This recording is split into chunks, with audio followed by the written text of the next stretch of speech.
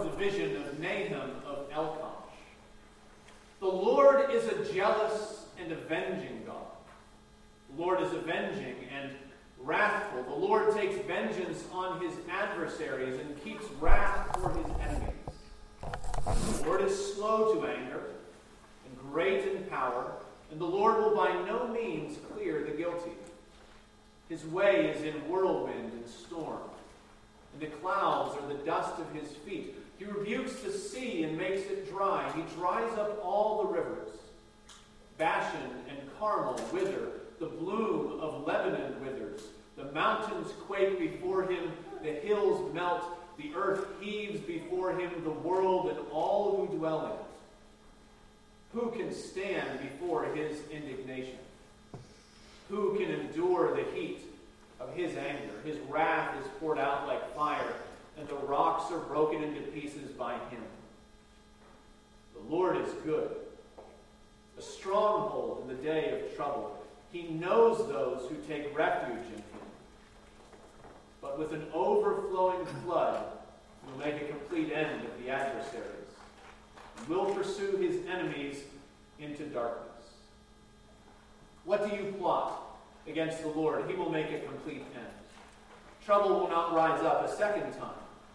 For they are like entangled thorns, like drunkards as they drink. They are consumed like stubble fully dried. From you came one who plotted evil against the Lord, a worthless counselor. Thus says the Lord, though they are at full strength, and many, they will be cut down and pass away. Though I have afflicted you, I will afflict you no more. And now I will break his yoke from off you, and will burst your bonds apart. The Lord has given commandment about you. No more shall your name be perpetuated. From the house of your gods I will cut off the carved image and the metal image. I will make your grave, for you are vile. Behold upon the mountains the feet of him who brings good news, who publishes peace. Keep your feasts, O Judah. Fulfill your vows. For never again shall the worthless pass through you. He is utterly cut off. Thus far the reading of God's holy and inerrant word. May he add a blessing as we read it together today. In the 7th century BC, there was absolutely nothing more terrifying than the Assyrian Empire. If you've been to the MFA, if you've been to many other world-class museums in the world, you've probably seen relics from the Assyrian Empire. They're very impressive. Assyrian stone carvings are those relief carvings where every man has rippling muscles and a very long curly beard. They left behind their cylinders and their tablets stamped with the record of their conquest of the nations around Mesopotamia. Their gods are depicted with lion's claws and eagle's wings to demonstrate their ferocity. But among the artifacts that record the grandeur of Assyria are countless depictions of torture and brutality, the likes of which the world had never seen before. When the Assyrians captured a city, they made the carnage of that city a public spectacle. They piled heads and bodies separately outside the city gates. When a kingdom rebelled against the empire, the Assyrians wiped that kingdom off the map. As we learned in Sunday school today, they often made the nobles of conquered areas dig up the bones of their ancestors so that they could grind them into powder as a show that they were completely cut off from the land. They regularly made parents watch the slaughter of their children before also killing the parents as well. They gouged out eyes. They cut off limbs. They cut out tongues and left survivors to wander aimlessly. And anybody who knows the facts about Assyria will tell you that there is much more and much worse that I am leaving out for the sake of propriety. But all the terrible things that I am hesitant to name from the pulpit are the realities that Israel in the 7th century faced on a daily basis. Assyria was a very real and very present danger, and it's imperative that we understand that now at the beginning of Nahum. We need to understand what Assyria was like. but not just so that we can be satisfied with what Assyria got. That's the way that some people read and explain the prophecy of Nahum, and in a level that's a legitimate approach. In Nahum, we are going to be confronted with violent and stark language. The Lord declares desolation and ruin against Nineveh. Chapter 3, verse 3, hosts of slain, heaps of corpses, dead bodies without end. They stumble over the bodies. There is difficult language in Nahum. This prophecy presents us with the God of wrath that does not sit comfortably with our modern sensibilities. By the way, you know how the so-called God of the Old Testament is caricatured in our wider culture. The way he's lampooned is some sort of unhinged, raging God who loves nothing more than to rain fire on humanity and their sin. And so some people explain Nahum as though we need to make an apology for God's behavior. They detail the atrocities of the Assyrians so that their punishment will seem fitting, so that we can convince ourselves that God's justice is just. And maybe as we read Nahum, you're going to need to wrestle with that yourself, with the idea that actually God's vengeance against his enemies is a good thing. But the primary reason that we need to know how bad Assyria was is not just so that we can be satisfied with what Assyria received. Rather, we need to be confident in what God can do. In the 7th century BC, there was absolutely nothing more terrifying than Assyria.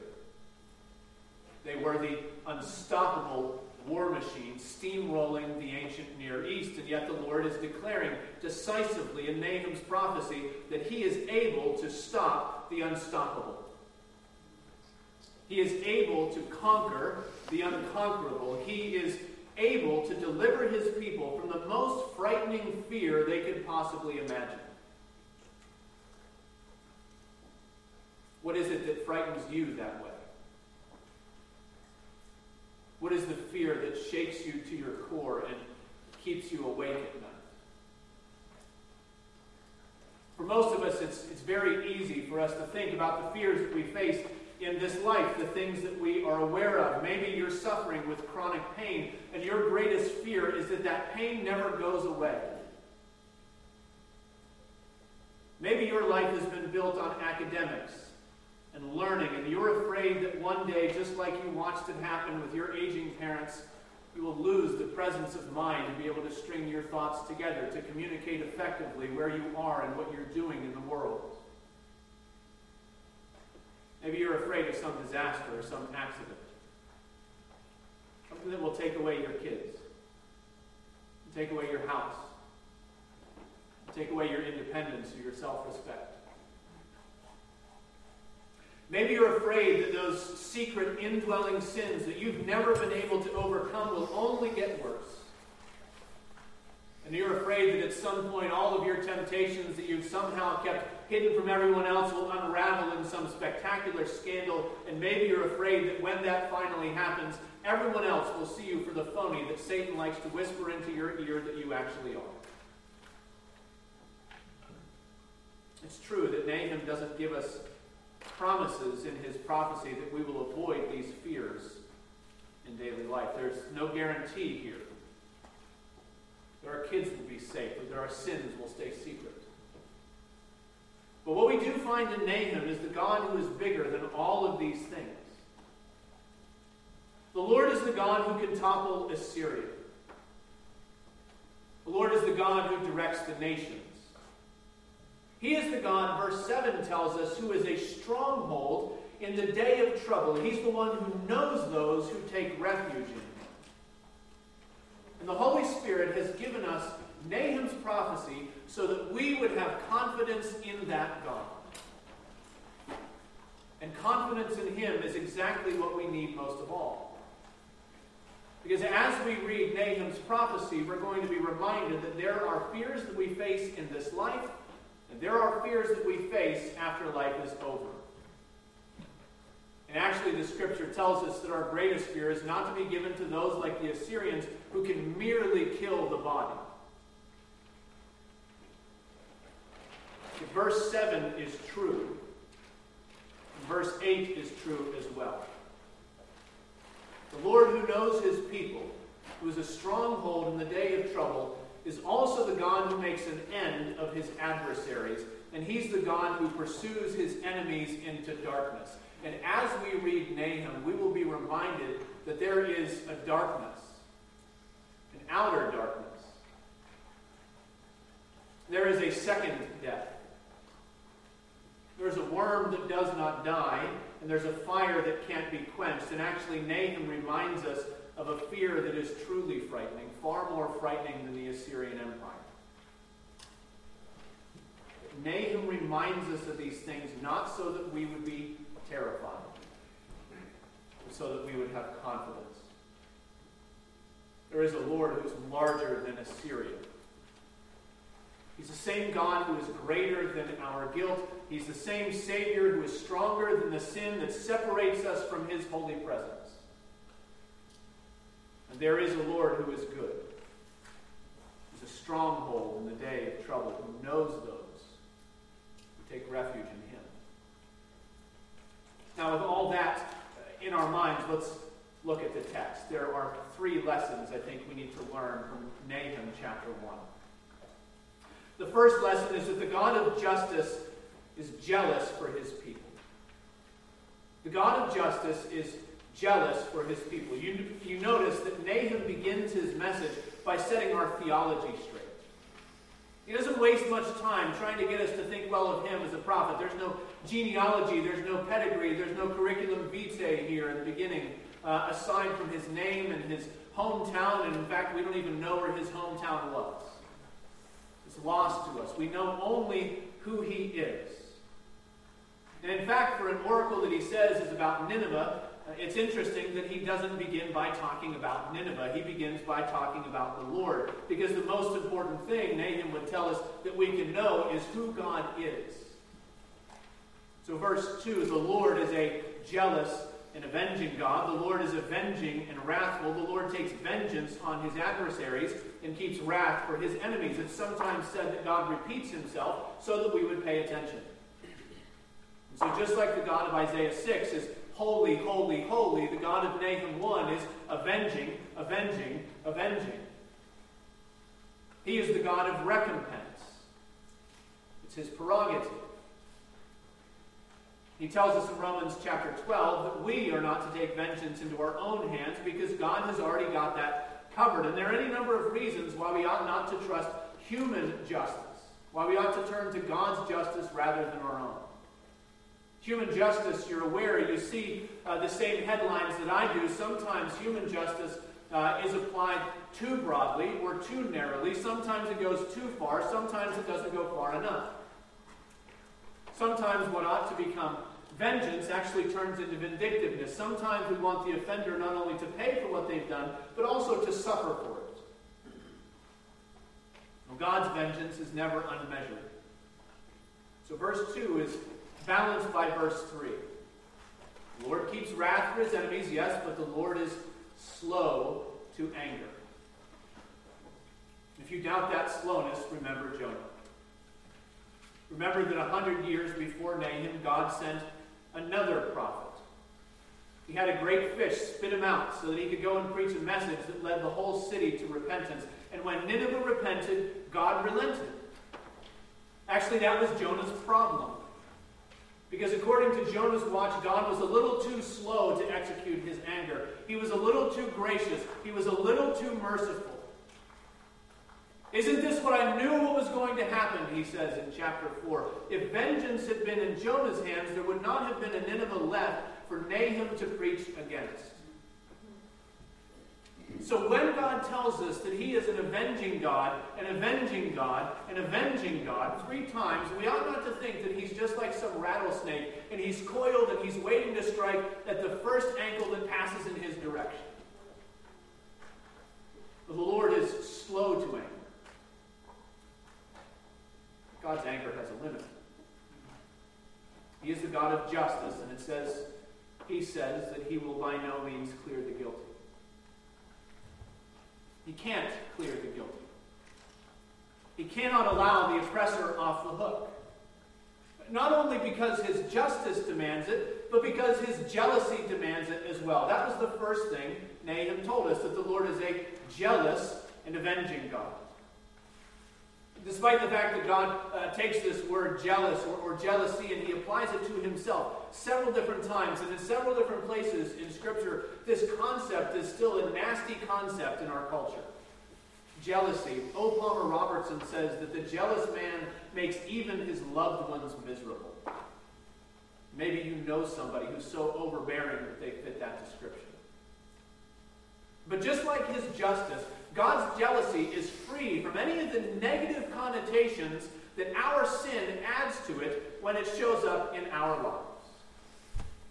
God's jealousy is different from our jealousy. God's jealousy is expressed not in shame or resentment. It doesn't show up in control and manipulation.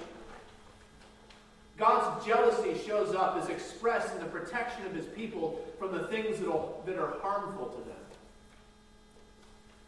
He is the loving and very gentle husband whose gentleness finally runs out when his bride is threatened. So Nahum says the Lord is jealous and avenging. And those two qualities are connected. So the wrath he keeps for his adversaries and his enemies is directly proportional to the zeal that he has for the safety of his people. The Lord cannot allow the guilty to go unpunished because he will not allow his people to be undefended. And when the Lord appears in the defense of his people, he comes in unrebukable power. We won't sift through every phrase of verses 3 to 5 because in this poetic example you can see the point just lying on the surface there. It's plain to us. The Lord is the Lord of creation. He's not merely a God who's semi-connected with creation. He's the God who controls creation. Just as he made it, so may he unmake it. And so Nahum envisions creation undone. He envisions seas dried up, hills melting. It's cataclysmic language. The most fertile agricultural regions he can think of are reduced to tinder. The foundations of the mountains tremble in fear before the coming of the Lord. But as impressive as all of that is in verses 3 to 5, it really is leading up to that rhetorical question in verse 6. The question of who? Who can stand before his indignation, the prophet asks. Who can endure the heat of his anger? It's a rhetorical question. You're already supposed to know the answer. The answer, of course, is that no one can stand. If the seas and the hills are turned back because of God's anger, there is no man or woman ever created that can stand the blast of God's anger in its full vent. It is a furnace, as we've seen in other minor prophets, that consumes sinners like stubble. God's wrath is poured out. The rocks are broken. Who then can endure the heat of his anger? From another vantage point, it gives us a glimpse into the suffering that Jesus endured and sacrifice for sinners. Do you remember this scene in the New Testament when Jesus was crucified? The sky was darkened and the sun refused to give its light. When the earth trembled and the rocks were split in two. When creation was undone. And Jesus drank the cup appointed for sinners, and creation is unmade in ways that sound very similar to what Nahum is describing here before the wrath of the Lord. And if you wonder why Jesus went through it, why Jesus allowed God's anger to consume him, the anger is that he's the answer to verse 6, that only he could do it. Only he could endure. Only in Jesus could God's justice be poured out and his jealousy claim the prize of his bride that he has chosen for himself. The Lord is just. He will by no means clear the guilty, and that means there must be punishment. By our sin, we've made ourselves adversaries with the Lord. In our iniquity, we have declared our rebellion against his kingship. And the Almighty cannot wink at sin, for his perfect justice will not allow it to be overlooked. The Lord is just, but the Lord is jealous. jealous for the protection of his people. So Paul says that Christ is the loving husband. He's the one who's determined to present his bride to himself in sinless splendor. What then can be done? There has to be a substitute. There has to be an uncreated Savior who can endure the heat of God's anger while creation itself is torn apart. There has to be a spotless lamb who would be wounded for our transgressions and crushed for our iniquities. That's why Jesus endured it, because only he could. Nahum says that God's wrath is poured out like fire, and the rocks are broken into pieces, and who can stand before his indignation? But verse 7 says that the Lord is good. A stronghold in the day of trouble, and he knows those who take refuge in him.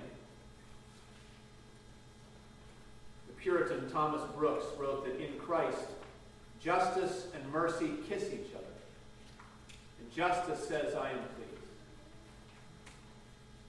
It teaches us the first lesson of Nahum. The God of justice is jealous for his people. The second lesson flows out of that. Because God is just and because he is jealous, all God's enemies will be consumed.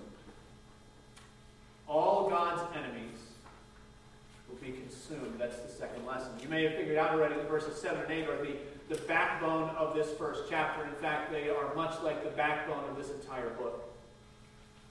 Verses 7 and 8 set out two options, two destinies that are entirely dependent upon the way that we approach the God of creation.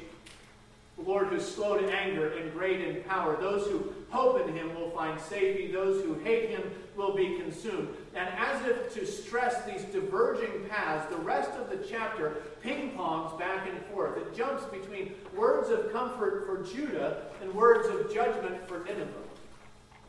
The switch is sometimes hard to find because in most instances, Nahum doesn't give us any indication. If you're reading the NIV, they will insert the words Nineveh and Judah at various places, except for verse 15, they're not actually there.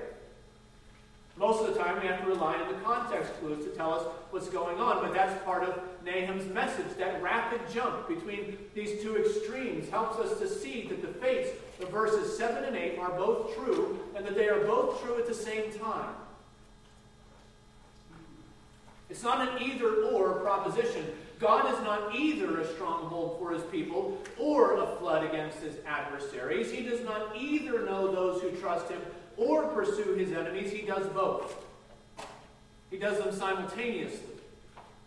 Very often he achieves the one by accomplishing the other. In fact, between verses 9 and 15, even when the focus goes back and forth between comfort and judgment, the unifying theme that runs through the rest of this text is that Nineveh will be cut off. Notice the language as it goes through these verses. You see it in verse 9, and the language picked up from verse 8 of a complete end. Verse 9, what do you plot? He will make a complete end. You see it in verse 12, picking up the language of being cut down. Though they are full strength and many, they will be cut down. They will pass away, says the Lord. That's comfort, but it's the same idea. You see it in verses 14 and verse 15, one instance of judgment, one instance of comfort, yet the Lord uses the phrase cut off in both instances. What does it tell us? It tells us that God has taken notice. If God's suffering people wonder whether he has seen what they are going through, he is assuring them that he has. If God's enemies wonder if maybe there is some sort of escape clause away from God's righteousness, he is assuring them that there isn't. So between verses 9 and 11, the Lord points out Nineveh's plotting. Verse 11, he says, "From you came one who plotted evil against the Lord." A worthless counselor, he says. The historical situation is most likely lost to us, but maybe it was something like what happened during the days of Hezekiah, a generation or so before Nahum's day. You remember this situation, you can read it in 1 Kings chapter 18, how Sennacherib came against Judah and he sent out his armies to lay siege to the city. He sent out his envoys to shout over the walls to the people who were trapped inside. And the message of the messenger to the Israelites was, do not let Hezekiah tell you that the Lord can deliver you from my hand. 2 Kings 18, verse 35, the messenger said, who among all the gods of the lands have delivered their lands out of my hand that Yahweh should deliver Jerusalem? The Assyrians plotted against the Lord. In their minds, they thought that God was just like all of the blind idols that offered no resistance to their steamroller when it came through the other cities and kingdoms in the ancient Near East. But the Lord had a different view. Actually, in Isaiah chapter 10, God has already called Assyria the rod of my anger, he says. A tool. In God's hand, a tool sharpened and ready and used by the Lord, wielded for his purposes. His purpose both to judge the nations and to chasten his wayward children. You know, Dale Ralph Davis says that a funny thing happens when the Lord uses nations to execute his justice. The funny thing that happens is that those nations tend to get a deity complex. They tend to begin to think that they actually are greater than the God who wields them. And it happened to Assyria. It happened to Babylon after them. And you know how it worked out for Sennacherib. The Lord sent him home to Nineveh with his tail between his legs. He sent him back with 185,000 dead troops rotting in the Judean wilderness. So maybe the plotting in verses 9 to 11 is something like what happened with Hezekiah. Maybe it's been lost and forgotten forever, but the point is the same. That the Lord takes notice of those who set their faces against him. He pays attention to those who think that they can game God's system and still come out on top. He will do to all of his enemies as he did to the Assyrians, both outside Jerusalem in 701 and when Nineveh fell 90 years later. God will make a complete end of his enemies. The same message is repeated in verse 14, though there in verse 14 the focus narrows. In verses 9 to 11, when the pronoun you shows up, it shows up in the feminine form, and that simply means that there God is speaking to the city of Nineveh. He's speaking to the Assyrian people as a whole, but in verse 14, when the word shows up, it shows up in the masculine form. He's speaking to an individual. Most commentators are agreed that he's probably referencing the king of Assyria at the time, a man who was a brutal and barbaric man by the name of Ashurbanipal. Ashurbanipal, like all other Assyrian kings, prided himself in his conquest of the surrounding nations. He often let conquered kings live while he killed their sons instead, to remind them that their line ends with them. He would tie chains around their necks and thread them through their noses and their mouths and lead them back to his city in Nineveh and put them in dog kennels to show what he thought of them and how small they were. He would cart off their idols of the other nations and he would place them in his temple as trophies to his gods.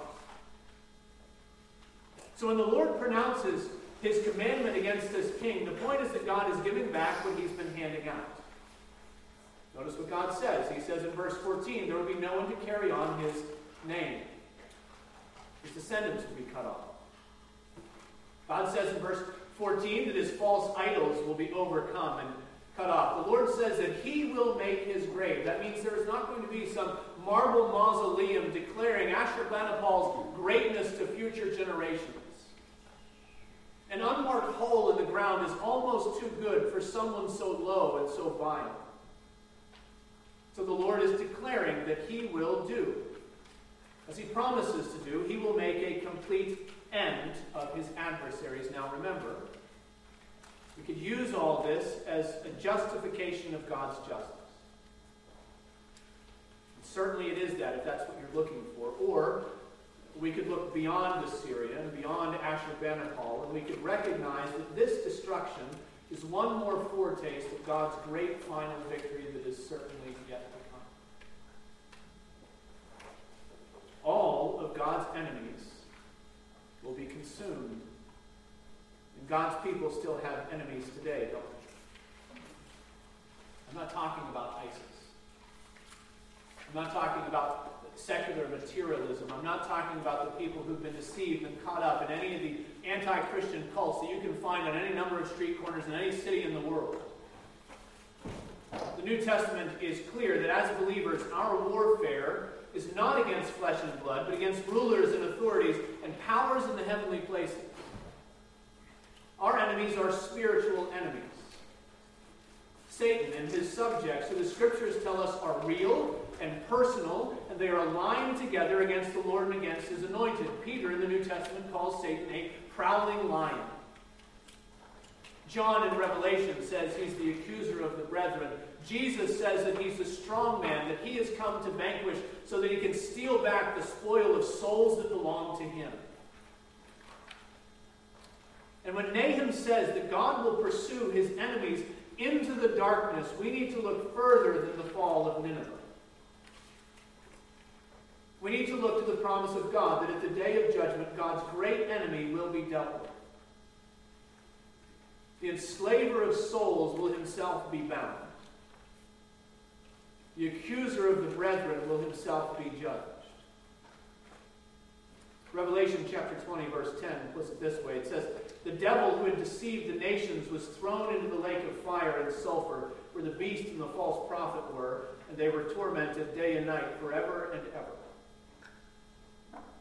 Christians may disagree among one another and among ourselves about some of the details of the time of the book of Revelation, but what we can agree on is that the punishment that falls on the ancient serpent is the final example of the lesson that we find in Nahum.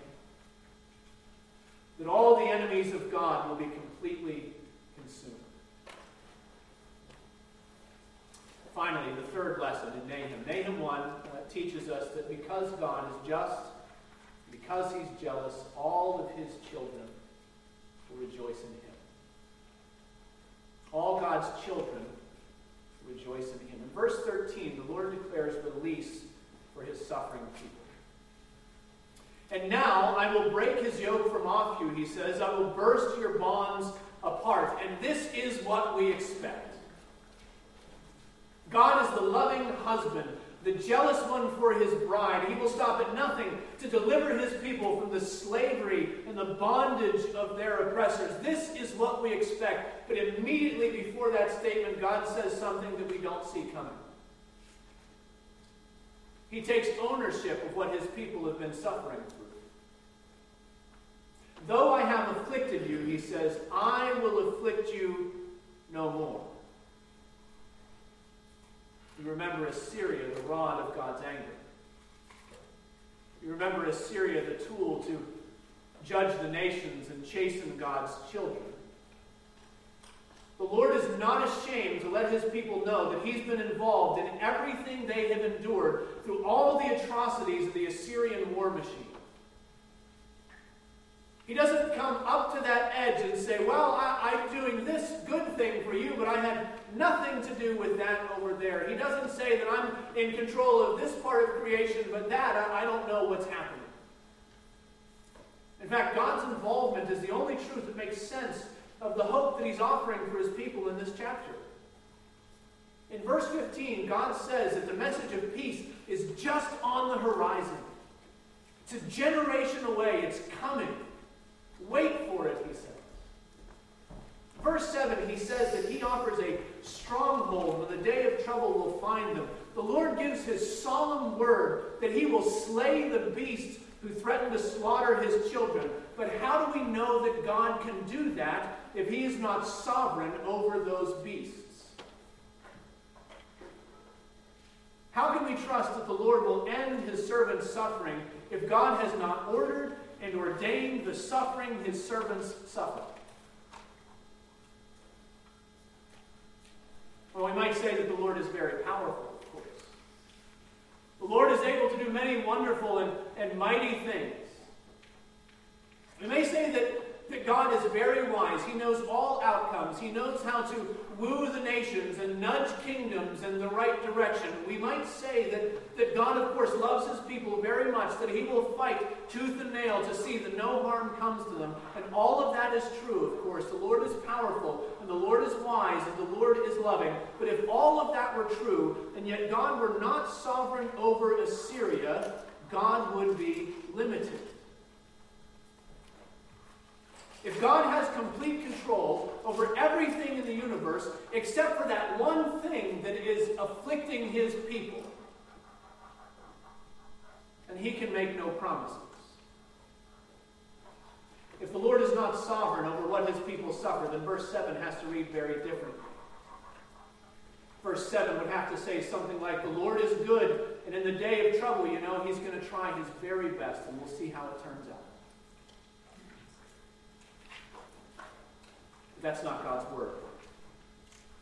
God's word to Israel is, though I have afflicted you, I will afflict you no more. And how can we know that? Because God is the God of creation. He's the one who set the boundaries first for the seas and for the dry land. He's the one who said, this far shall you come, and no farther. In the days of Job, he set the boundaries for Satan's attacks. In the 7th century, he set the boundaries for the Assyrian Empire. He's the God who sets the boundaries for your cancer. He's the God who sets the boundaries for your sadness. He's the God who sets the boundaries for your bank account. He's the God who sets the boundaries of your anxiety and your depression. He is the God who says to your sin and to that gnawing temptation that nobody else sees, this far you shall come and no farther. The Lord is not ashamed to take ownership if we suffer. Why not? So that we would have confidence in him. So that we would know that when the day of trouble finds us, the Lord has already seen it. And the Lord has already appointed it.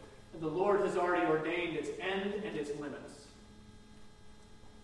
Do you notice that this closing verse in Nahum 1 presents us with confidence in what the Lord is yet to do?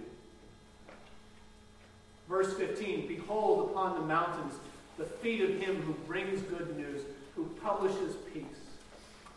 Keep your feasts, O Judah. Fulfill your vows, for never again shall the worthless pass through you. He is utterly cut off. As I've mentioned, those words were written at least a generation before Nineveh fell. They're written while verse 12 tells us Assyria was still at full strength and many, yet the Lord says the good news is coming. You might not see it yet, but keep looking because it's on its way. And in the meantime, what should God's people do while they wait? Keep the feast, he says. Pay their vows. In other words, while God's people wait for his deliverance, they ought to have confidence in him. They ought to worship the Lord as though his victory is already won. They should shout and rejoice because the God who is jealous for his people has already promised a day of deliverance. And the same is true for God's people today in Christ. For the one who suffered in the place of sinners was raised again as a first fruit of a harvest that's yet to come. And the one who came to destroy the works of the devil has been seated at the right hand of the Father until all of his enemies shall be made a footstool for his feet. And in the meantime, what should God's people do while we wait? We should worship the Lord. We should have confidence in him.